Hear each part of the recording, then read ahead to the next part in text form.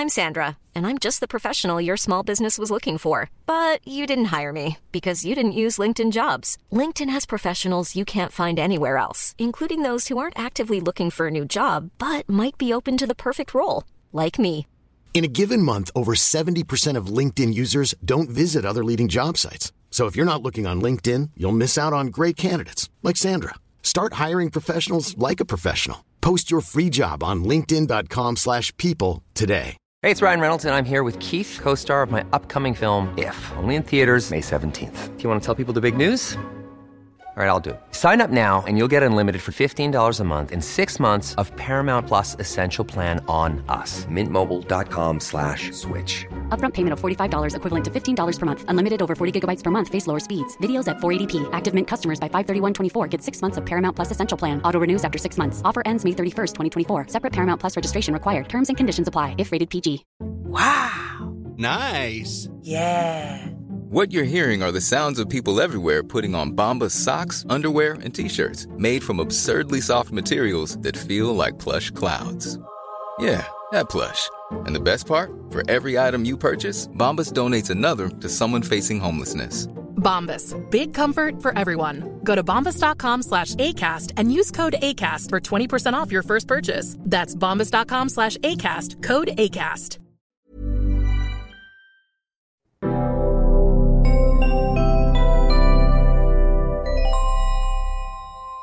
Hey, welcome back to the Out of Spec podcast. I'm your host, Jordan, joined by Marcus, who is from Energy Pal and is somewhat of a solar expert. At least that's what I'll call him.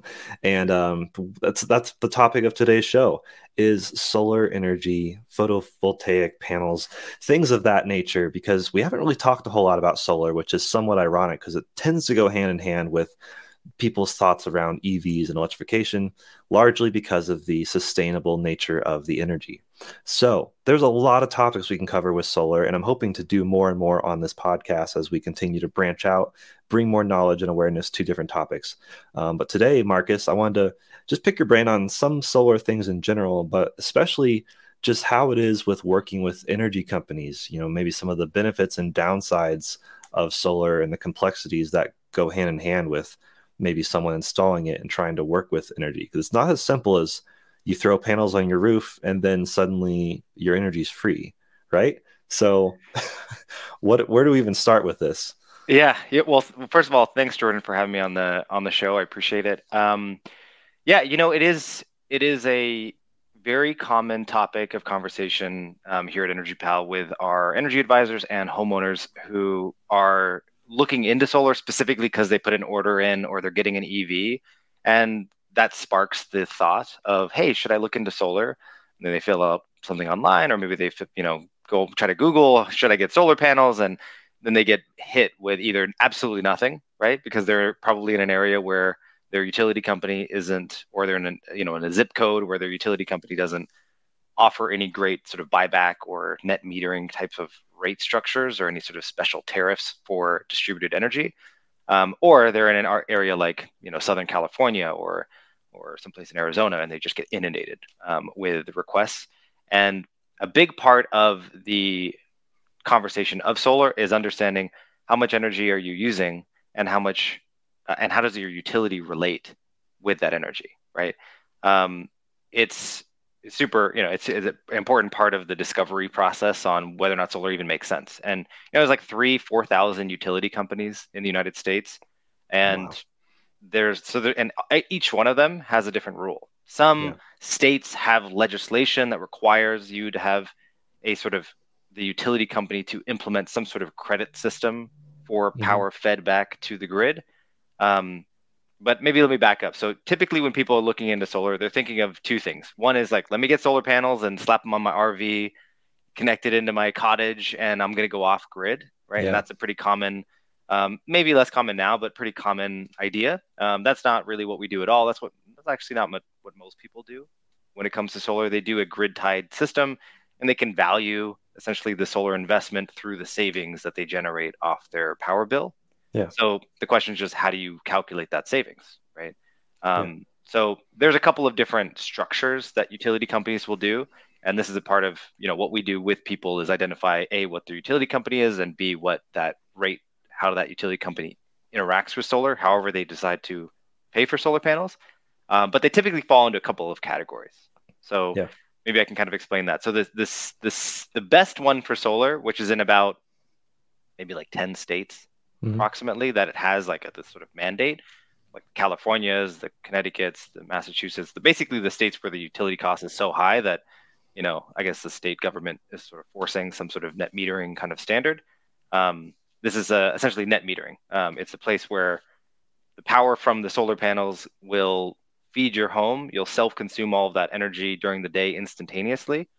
And then any excess power that you don't need during the day gets fed back to the grid. And the grid forms essentially like a battery bank where you store credits on your bill. So it's like a billing mechanism, right? Store credits on your bill, and then later in that evening, you'll sort of burn through those credits at night. Gotcha. And without any need for a actual physical energy storage or battery system on your house. So you're seasonally and daily storing energy. So in May, June, July, typically people are building up a big credit balance. They look at their utility count. They have a bunch of negative, amounts on it.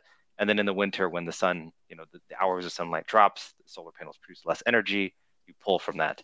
And that's a fantastic program. It's typically locked in for 15 to 20 years for a homeowner for that power meter. And it gives people the peace of mind to make the investment.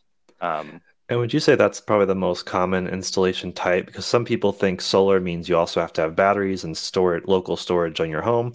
Obviously, that's not the case. Is this probably one of the most common types because it's more cost efficient than having batteries? Yeah, absolutely. So, I started in solar 2010, and at that time, batteries didn't make sense at all. There was no room for a battery at all. It was too early, Yeah. Now that's changed, I'm happy to say, and we do a lot of batteries. Probably 30% of our projects have batteries attached to them, but they wouldn't be enough. Like, batteries are great, but how do you store your summer production and use it in the winter? Yeah, it's more day to day rather than where are you seasonal. where are you gonna put that energy? The bucket of the battery is too small. It's not going to store thousands of kilowatt hours that you then can pull because your heat pump is running during the summertime, or you're charging your car in the wintertime, right? Yeah. So it's definitely much more common to have what we call grid tied solar. That is the main without a battery system sort of in place. Yeah. Okay. So that's the easy one. So if you're in one of those markets, one way to find out if you're a homeowner, you can go to your utility company website, search in net metering, and see if they have anything related to net metering. But it still could be tricky because they can call it net metering, but really what happens is, instead of that, normally it's a 1-for-1 exchange, or an ideal situation, it's a 1-for-1 exchange, which is a great incentive for getting solar. But a lot of utilities will do some sort of partial exchange, or if you produce more than you need on a billing cycle, so in 1 month, let's say they charge you 20 cents per kilowatt hour, maybe if you're feeding power back more than you need that month, so it's May, and you're producing more energy than you needed, they'll give you not 20 cents times whatever, 1,000 kilowatt hours of excess, they'll give you like 10 cents, or maybe 3 cents, or 7 cents. So there's various different buyback rates that different companies will have, and that will affect the economics. So part of our role is to take that knowledge of how they handle it and factor that into the calculations to come up with an estimation of, okay, you go solar, you'll save this much. Do you see that typically company by company, or is it more of a state? Like, are there certain states that are just not really giving people the full amount of what they would expect the credit to be, or is it like very company specific? I would actually, it's typically the investor-owned utilities. So the utilities that are owned by an investor, they're usually regulated by some state body, and that state body might have a program that says you need to enforce some sort of positive net metering, because otherwise, if you were an investor-owned utility, why would you give away free credits to solar customers who are only paying you $10 a month? Yeah. Right? Like, you probably wouldn't do that if you were a utility company executive, unless you just wanted to give away money to solar people, right? Yeah. So they're typically forced to do so. So those interestingly related. You would expect the investor-owned utilities to have the worst programs, but they typically have the best programs. Really? Okay. And then it's the municipal, so like the city of Sacramento or Los Angeles, or some other sort of municipal city that owns the electrical grid, and also manages the billing and power distribution to homeowners. They have usually okay kind of buyback plans where it's not amazing, but it's not that bad. And then these small regional co-ops, like a township of like a farm in Ohio or something, like a farming town in Ohio. It's usually like a co-op owned utility, and those ones usually have the worst. Okay, interesting. Yeah. Wow. So yeah, what other simple answer is it depends.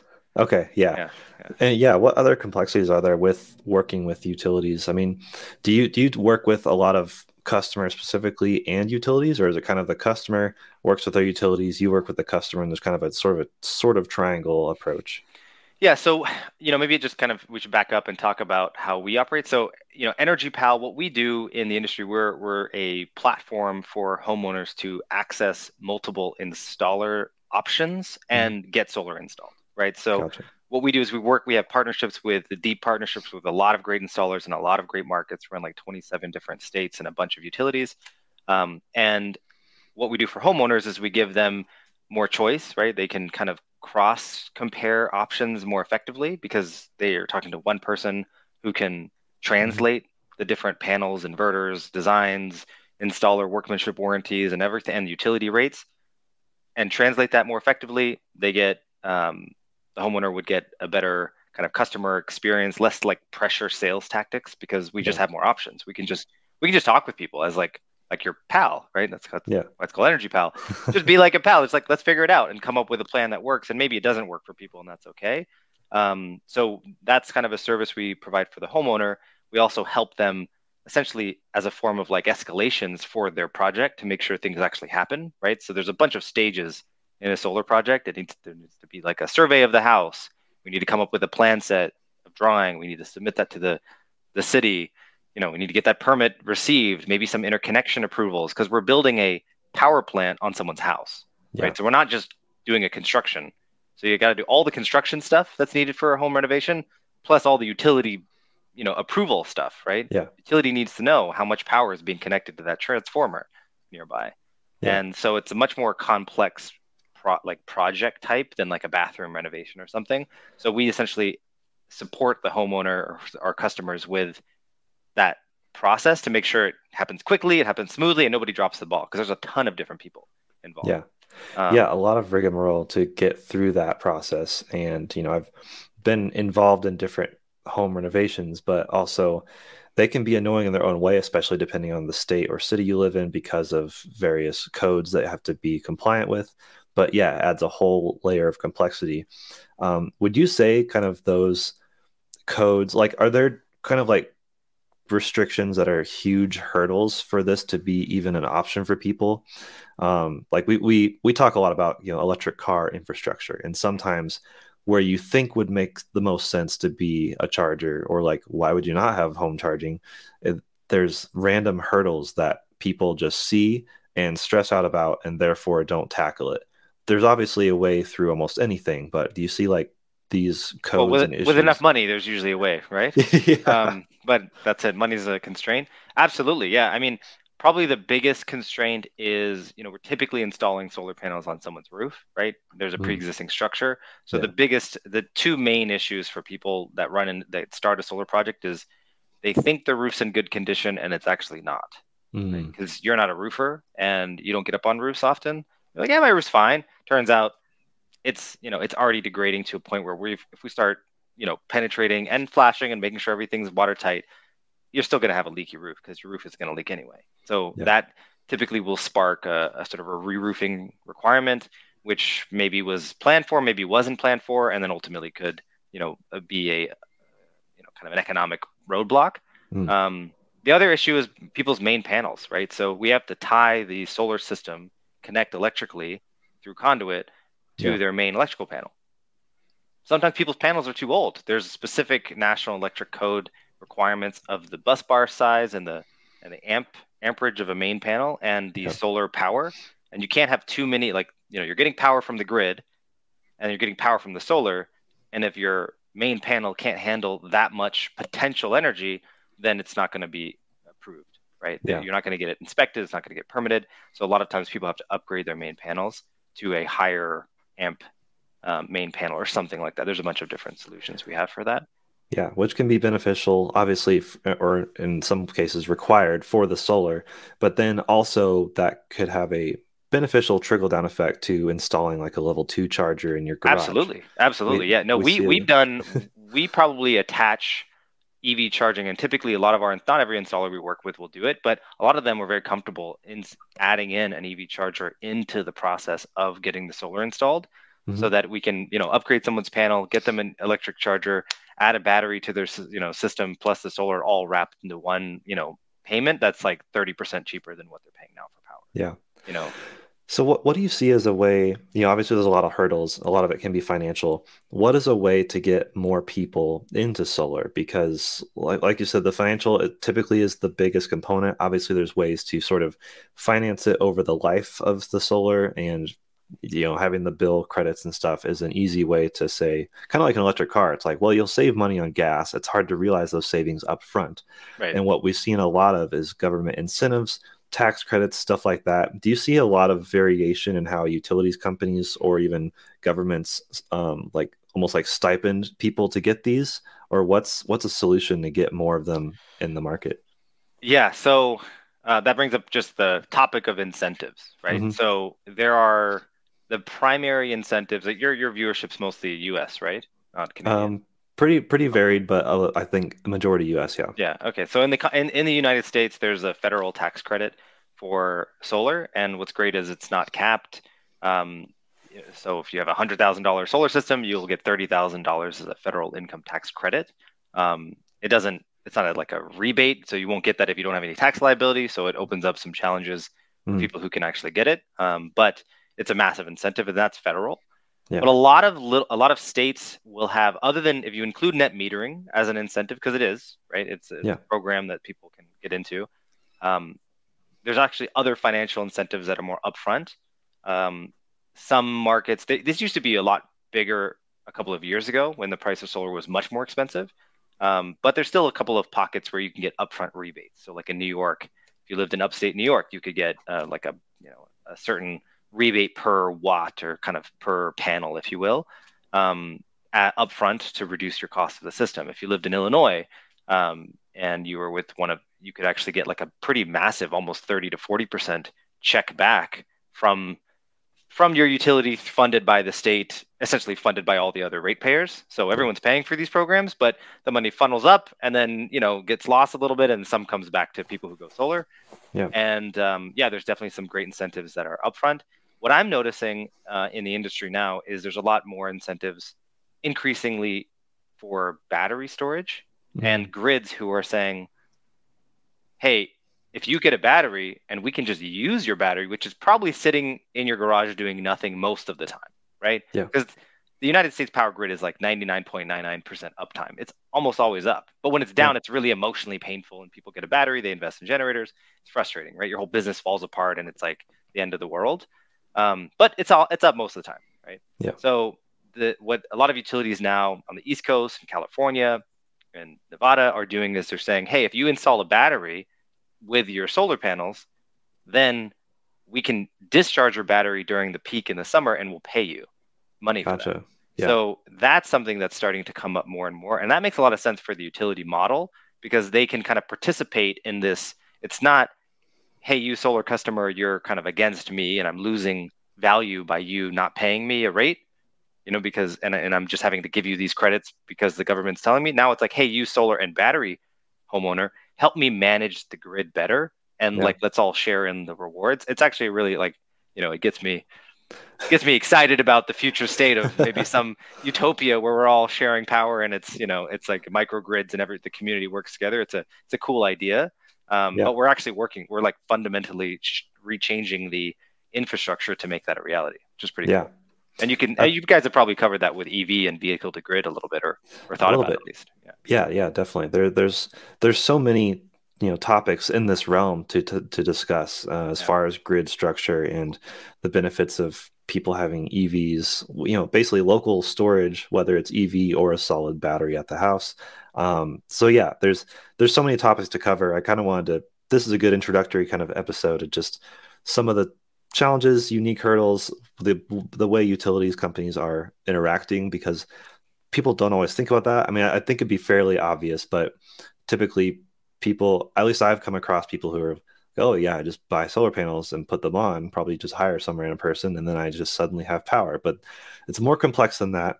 And I definitely wouldn't buy like a kit of solar panels without having have done some sort of analysis of the payback and the interconnection requirements, or working with a group like us who just packages all that together in a pretty seamless process for people. Yeah. So yeah, it's less simple than some people think, but also more attainable than those who think it's simple and then do some research and freak out.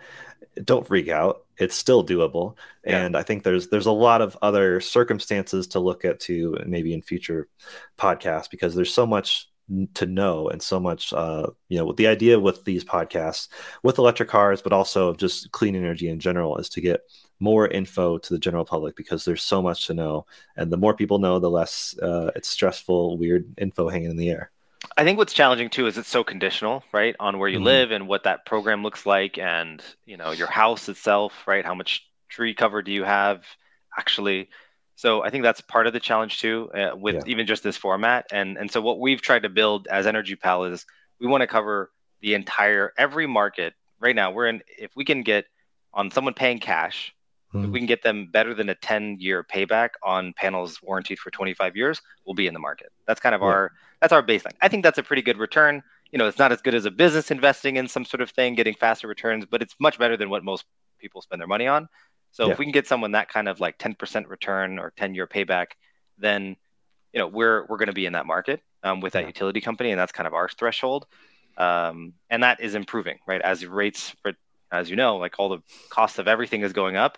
Cost of power is going up very quickly in a lot of markets, and we're hopeful to be able to help people minimize that and be able to save a bunch of money. That's awesome. Yeah. Well, I appreciate you coming on, and to all those in the audience, hit us with your solar questions.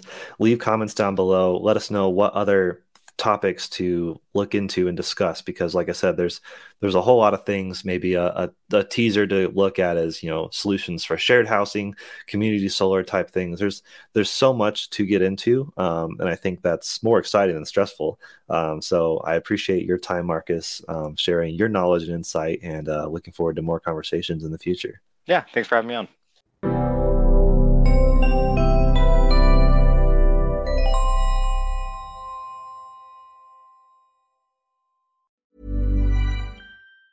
Mom deserves the best, and there's no better place to shop for Mother's Day than Whole Foods Market. They're your destination for unbeatable savings, from premium gifts to show-stopping flowers and irresistible desserts. Start by saving 33% with Prime on all body care and candles. Then get a 15-stem bunch of tulips for just $9.99 each with Prime. Round out Mom's menu with festive rosé, irresistible berry chantilly cake, and more special treats. Come celebrate Mother's Day at Whole Foods Market.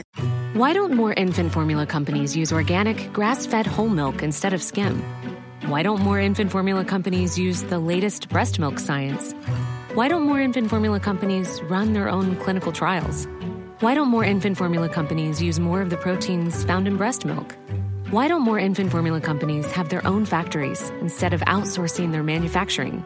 We wondered the same thing. So we made ByHeart, a better formula for formula. Learn more at byheart.com.